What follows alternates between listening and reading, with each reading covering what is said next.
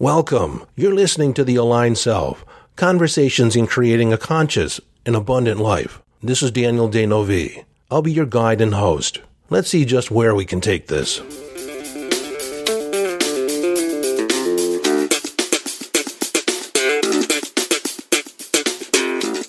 Hello, friend, and welcome into part 2 on this series, or this episode on mastering your emotions and resetting your vibrational set point. We're going to talk more about set point in this episode. And if you haven't listened to the previous episode where I talk about mastering your emotions or mastering your vibration, I suggest you go back and listen to that first. It may give you some context for this episode. Now, as I was queuing this up, I did get a thought popped in my head. It's got to be my intuition to address or talk about toxic positivity.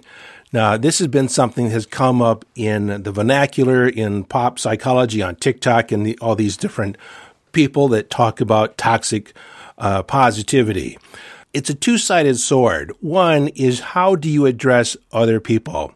If somebody else talks about or has a complaint, has a problem, do you just say, like, raise your vibration, or it'll all go away and it's all in your perspective, it's not that bad? That is not necessarily addressing or accepting the other person. It's not giving them the latitude or the compassion that they're asking for. So you don't want to do that. That's toxic to your relationship. And oftentimes people do that when they're not present to or can't be present to their own pain. We have emotions that are less than desirable or less than comfortable, less than, they just don't feel good. And I've addressed this before. My particular stance, my particular point of view is that every emotion needs to be acknowledged. It's coming up for a reason. Typically from a perspective that we've adopted, from a way that we're looking at it, or we're talking about it in our head, the position we choose to relate to, or how we choose to relate to a situation, we end up feeling something.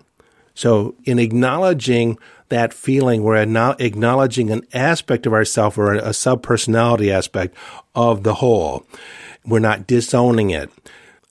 When we don't acknowledge another person's pain, or we don't acknowledge our own pain, our own mucky-muck feelings, then we are disowning a part of ourselves. We're basically saying, you're not valuable enough to give attention to. That is unconditional. Remember when I said that the way we evolve our vibration, to raise our vibration, is to direct, reflect unconditional love on, many times, the undesirable aspects of ourselves. Or the way most people talk about it, or some people talk about it, as the shadow self.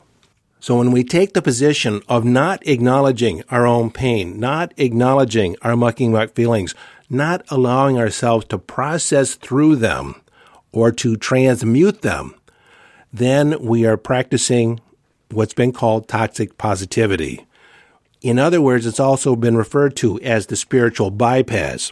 You don't want to be with those lower vibration feelings, so you're going to take the bypass, you're going to ignore them and take the high road, take the high vibe perspective. And again, you're not owning or not acknowledging that aspect of yourself, and you create yourself as less than. If you have the feeling like you're not enough, you're less than, it's because of your own perspective, your own unwillingness to accept all parts of you. Oh, is that heavy? Again, you're responsible for how you feel, for your vibration. Not to say that you won't be impacted by outside events, but when you are, you acknowledge it, you accept it, you did the best you can with the resources you have. Next time, you can do something different. You see, you can never coulda, shoulda done anything other than the way you did it, because if you could have, you would have. If you could have took a more benevolent approach, if you could have taken a more esteemed behavior and put it into practice, you would have. Now, I know some of you say, well, I knew I was doing wrong when I did it. But there was an aspect of yourself that you couldn't stop. That's the aspect that needs to be addressed. That's the aspect that needs to be addressed with love, because that aspect is obviously a little more powerful than your reasoning, a little bit more powerful than your wanting to do the right thing.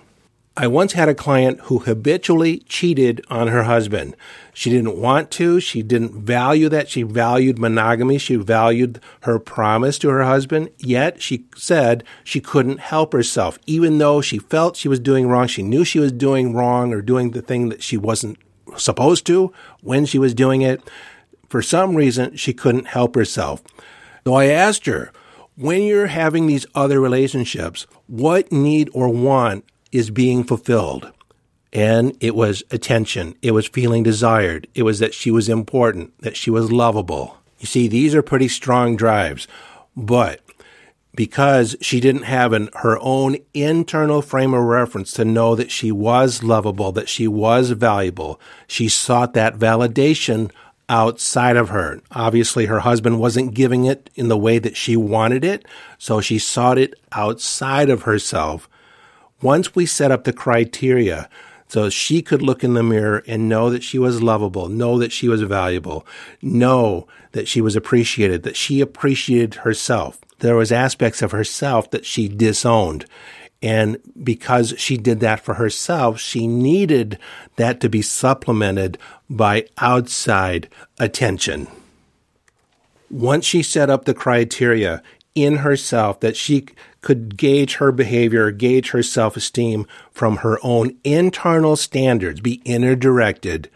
Once she did that, she was able to go to her husband and say, these are the needs that I have that are not being met.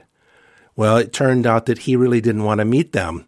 And so rather than be a slave to some promise that she made to somebody that wasn't willing to keep his side of the bargain or provide her with those feelings or that attention, and it's really just being loving, when he said that's not a priority of mine, then she was able to make the decision, and she ended up deciding to leave.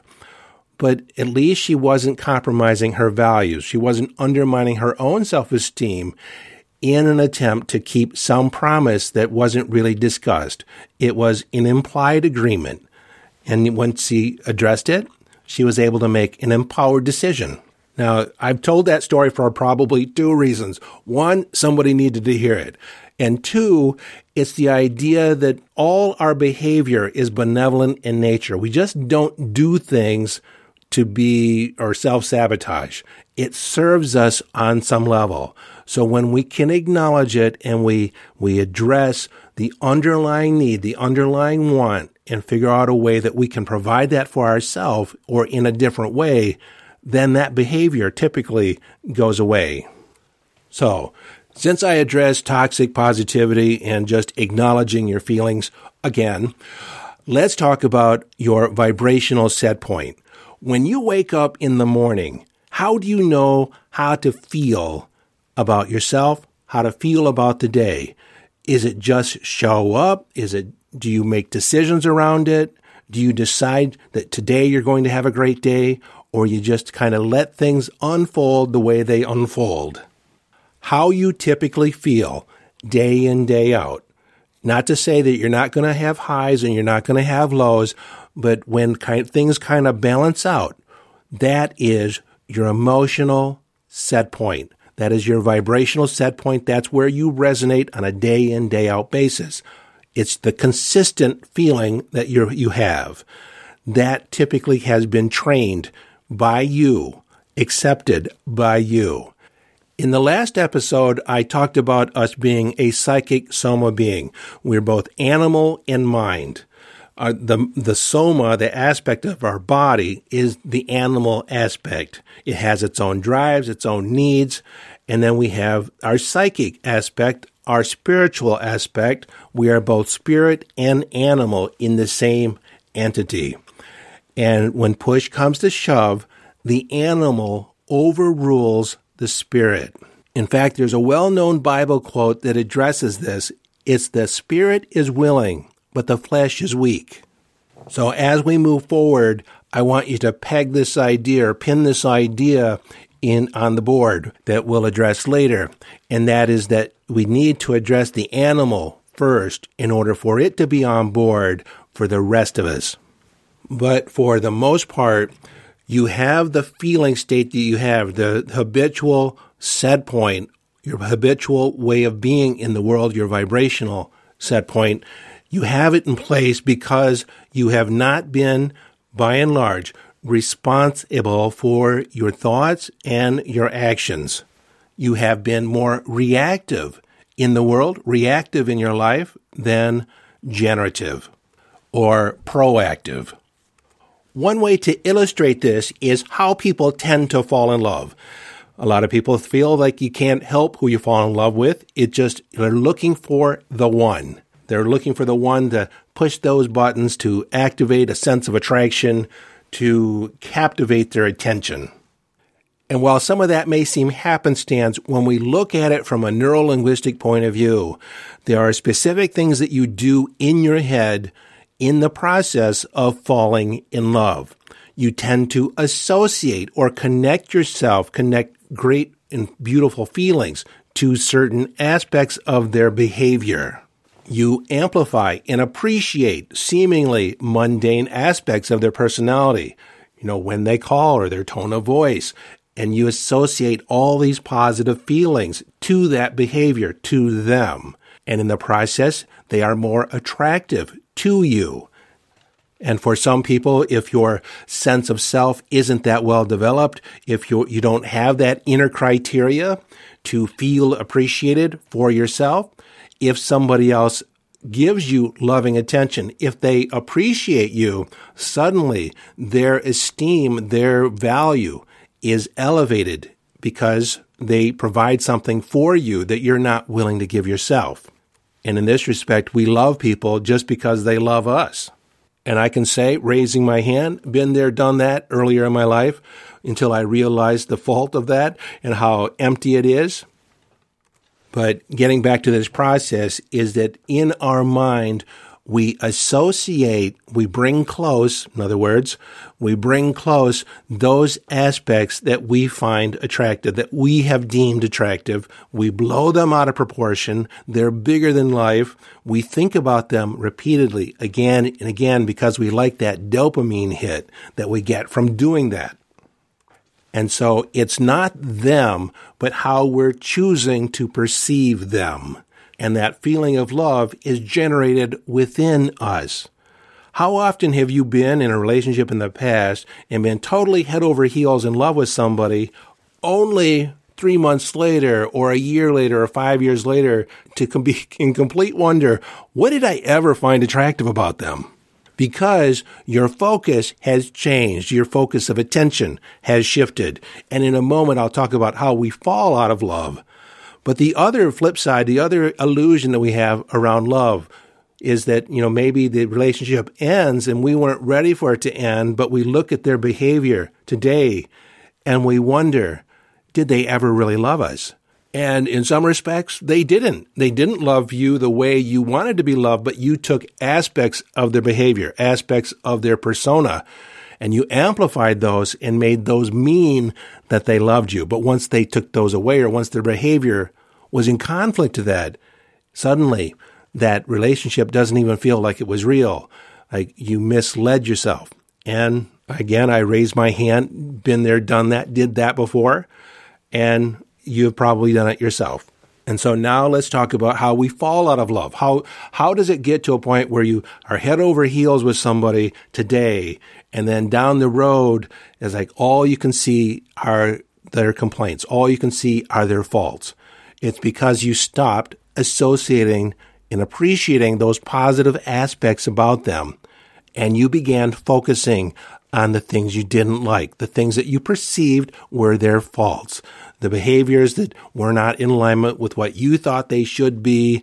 You begin focusing on the things that you didn't like or don't like.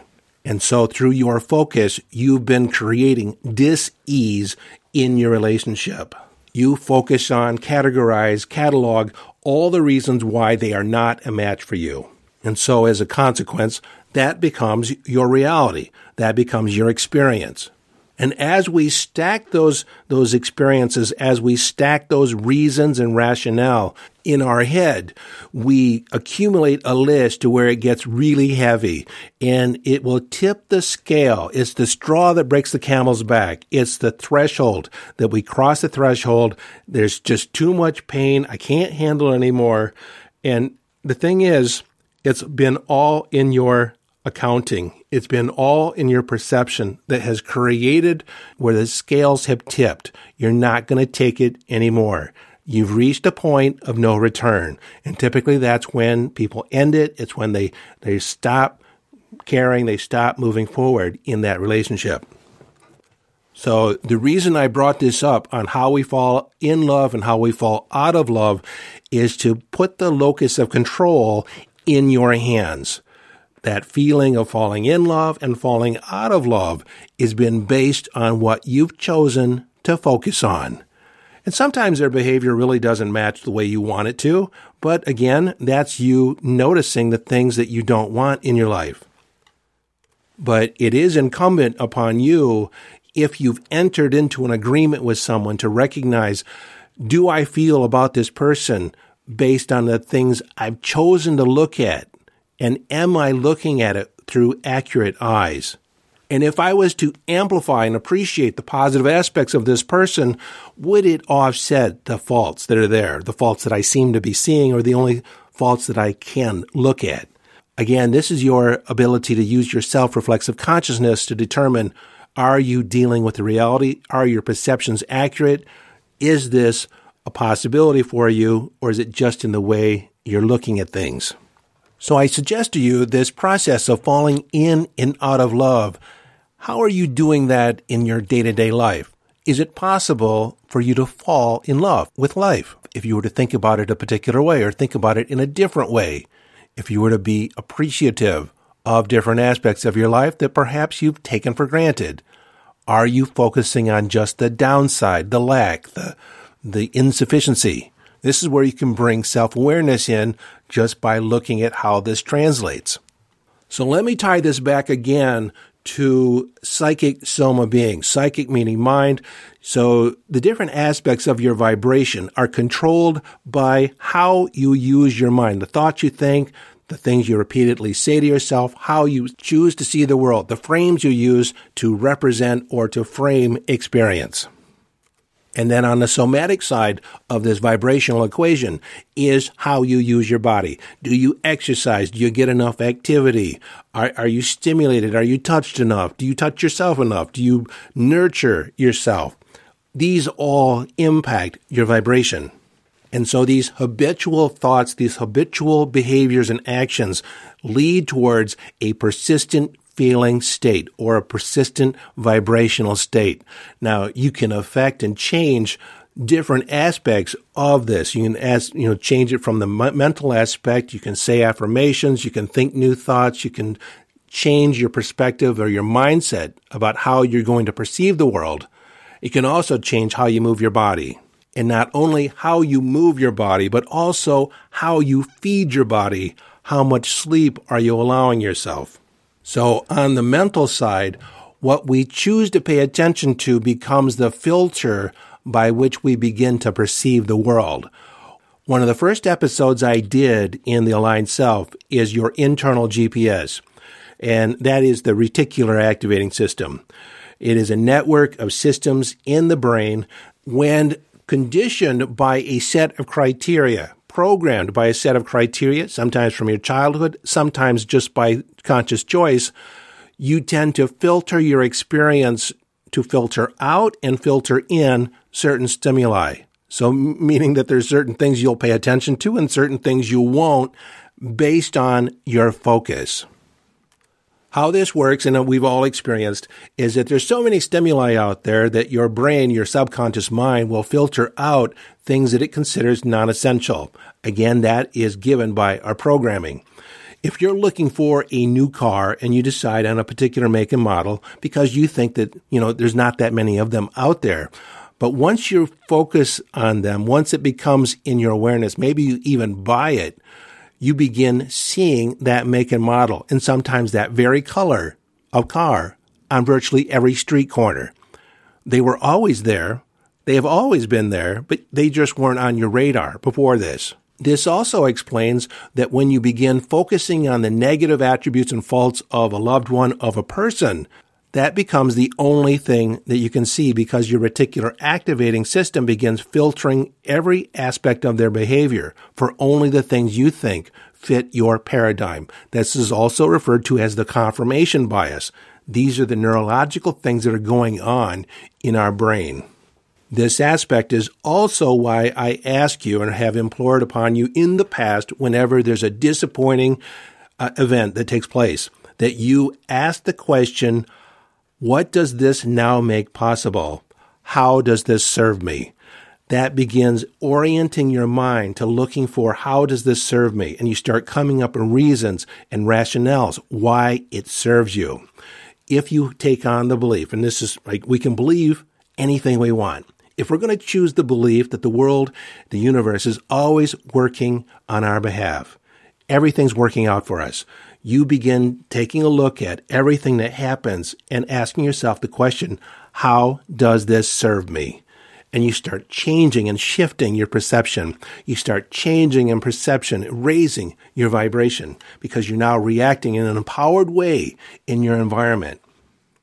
Through affirmations, you can begin repeating things that you want to believe. And even if you don't believe them yet, if you keep saying them over and over and over again, like these questions, repeating, and there's ways to implement and integrate this into your brain even faster.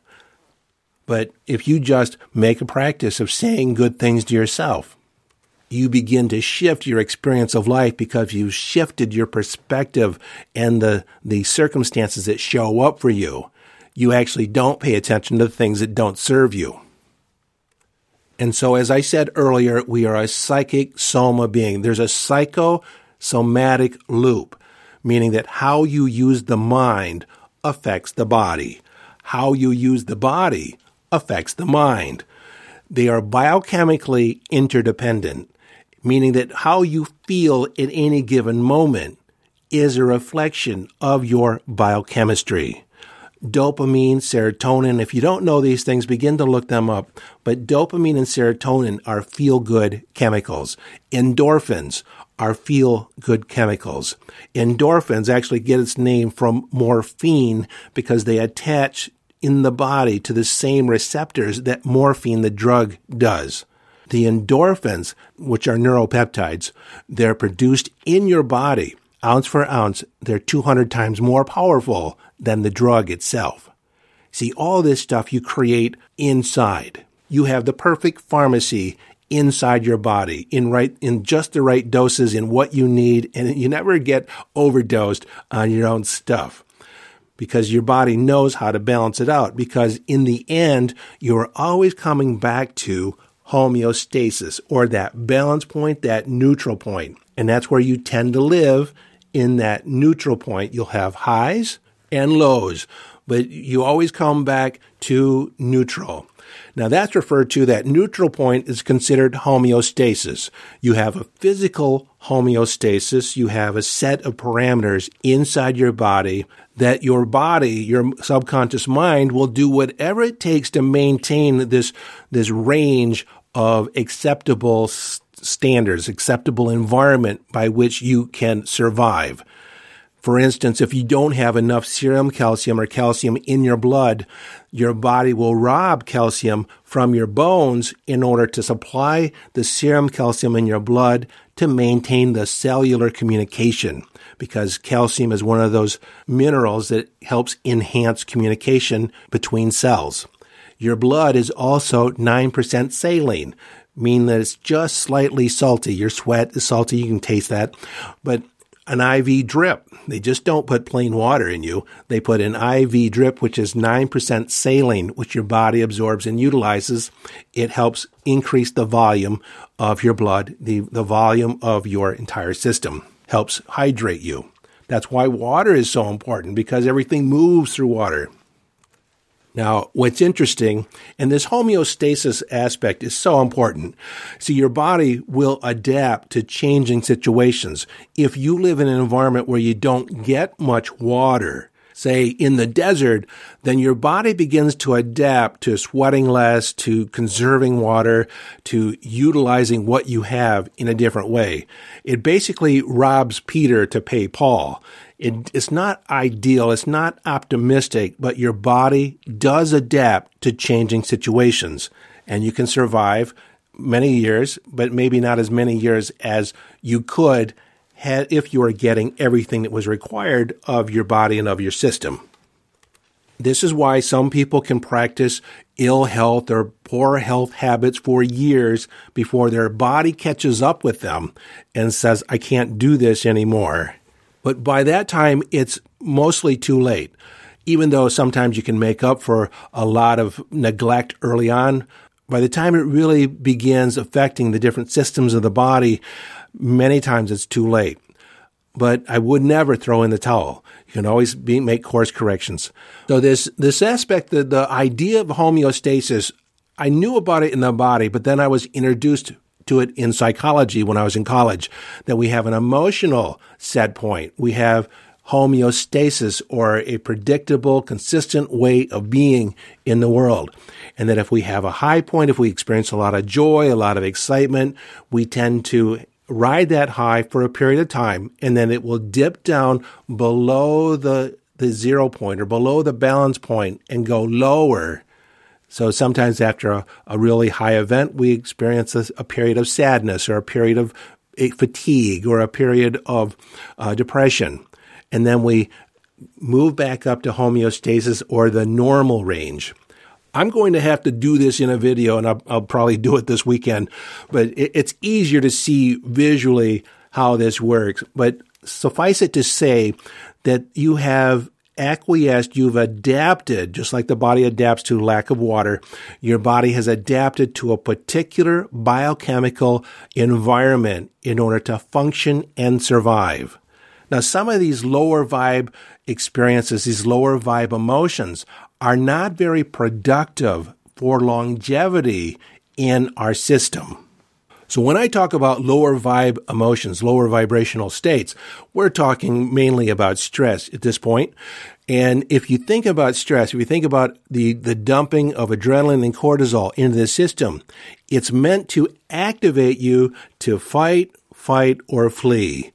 And it's very purposeful. In fact, you cannot get through a day without adrenaline or cortisol in your system. And so this whole idea about adrenal fatigue is not real because your body produces at all times plenty of adrenaline. It's just that there's other aspects of your biochemistry that are out of whack. So the stress response, there's an acute stress response and a chronic stress response. Acute stress response, there's a loud noise, there's an immediate threat, you get activated, you respond to it, and then you let it go. You come back to neutral, and you've overcome the threat at that time, and you've let it go.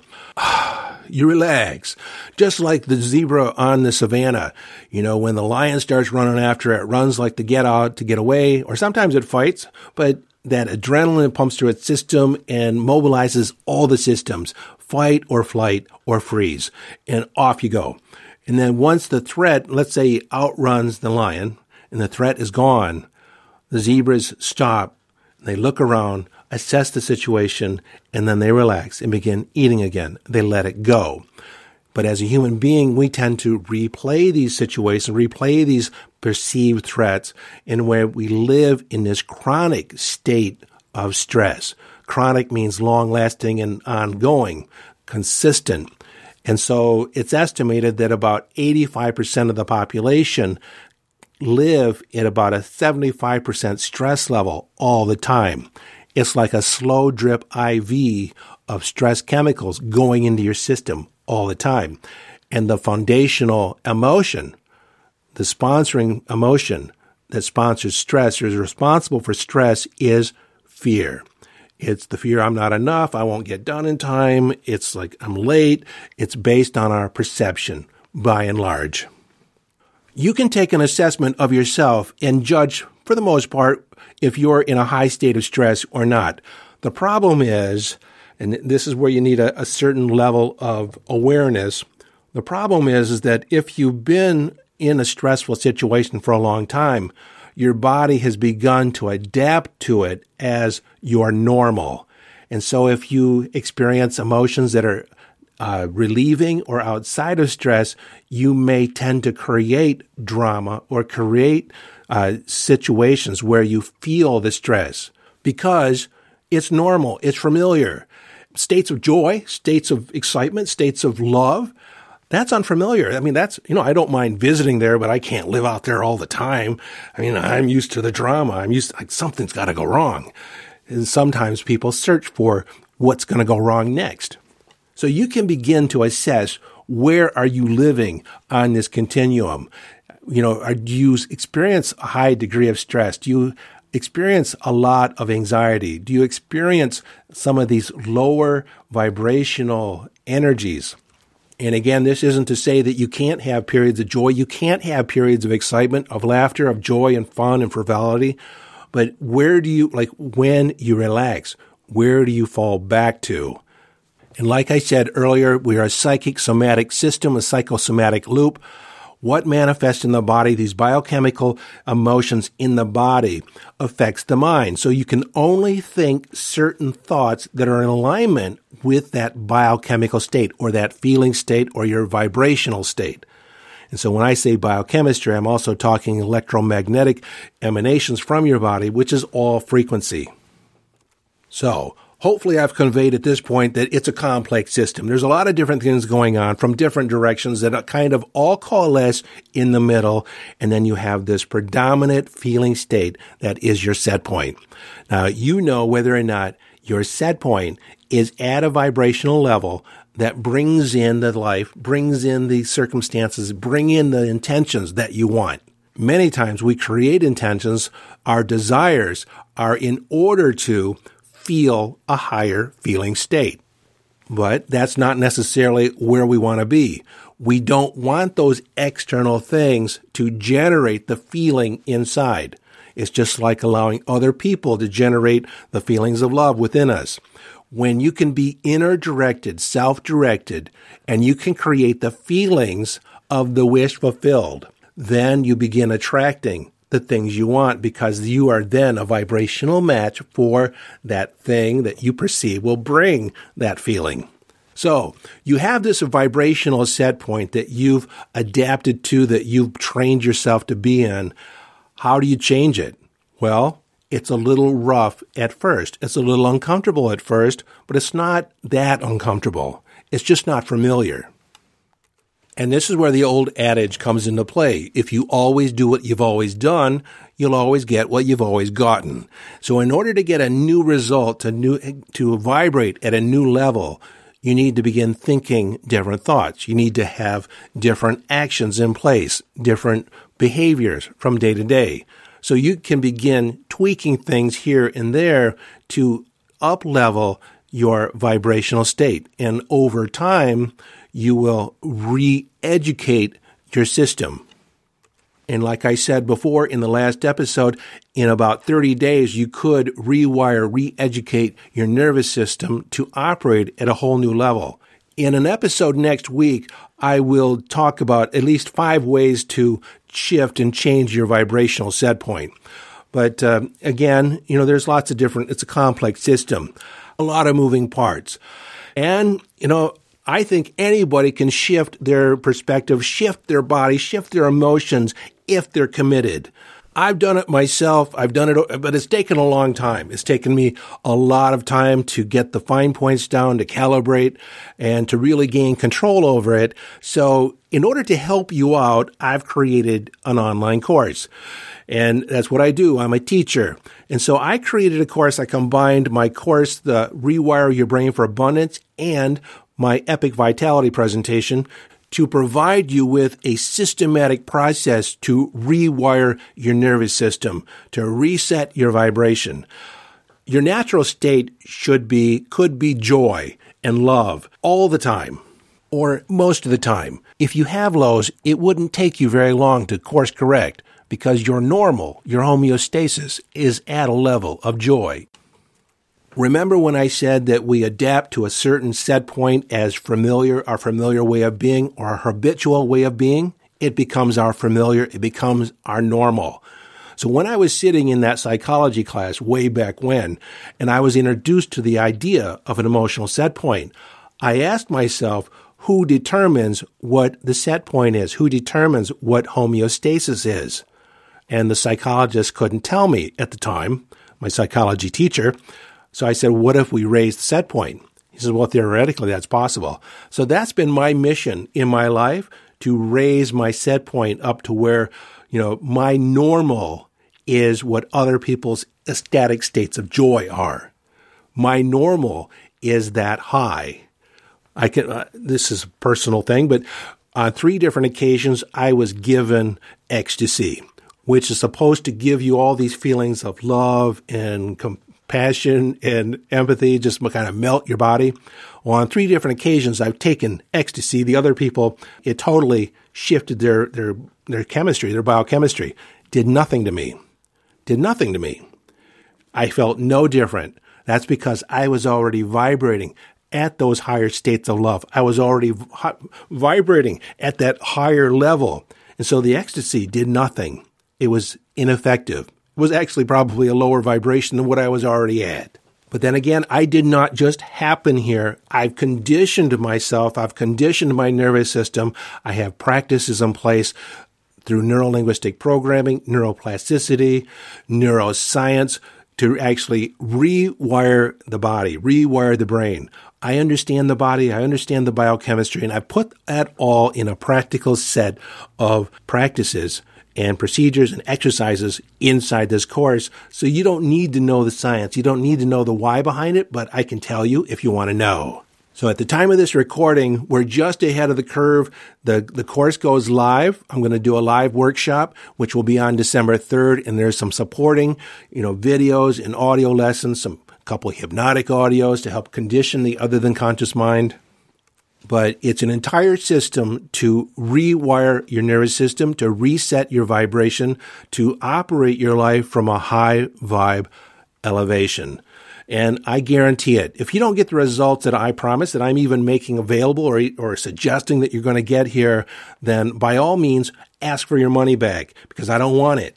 I know the value in it, and it's going to totally change your life. And hopefully my excitement is coming across, because it's one of the more exciting offerings I've done in quite a while, because I know how it will impact your life. It'll impact your ability to tap into your intuition. It will accelerate your manifestations. So usually I suggest it. I suggest, if you want to have a high vibe life, I'm going to tell you, you need to go to yesdaniel.com, check out the link to a high vibe life, and get yourself involved in the workshop. It's going to be the greatest investment that you make for your life. It's going to be the greatest investment you make for your well-being. I guarantee it. So again, your vibrational set point is something that you've trained yourself into. You've acquiesced to responsibility for it in one way or another. You've adapted it. You've adopted it. It's a default way of being. If you're not living in alignment with your desires and your intentions, it's because you've been irresponsible for your vibration. I don't know how to put it any other way than that. But it's not to say that you can't pick up the reins and get the horse back on the road. So to rewire your brain, to rewire or reset your vibration is not difficult. It's rather easy or simple. Let's say it's simple. It's not necessarily easy, only because there's so many moving parts and there's so many things that you have in practice that get in the way. But once you clear those blocks, once you clear those things that are getting in the way, then your natural state of being is joy, love, fun, frivolity, satisfaction. So until next time, this is your friend and host, Daniel Denovi, urging you to follow your bliss.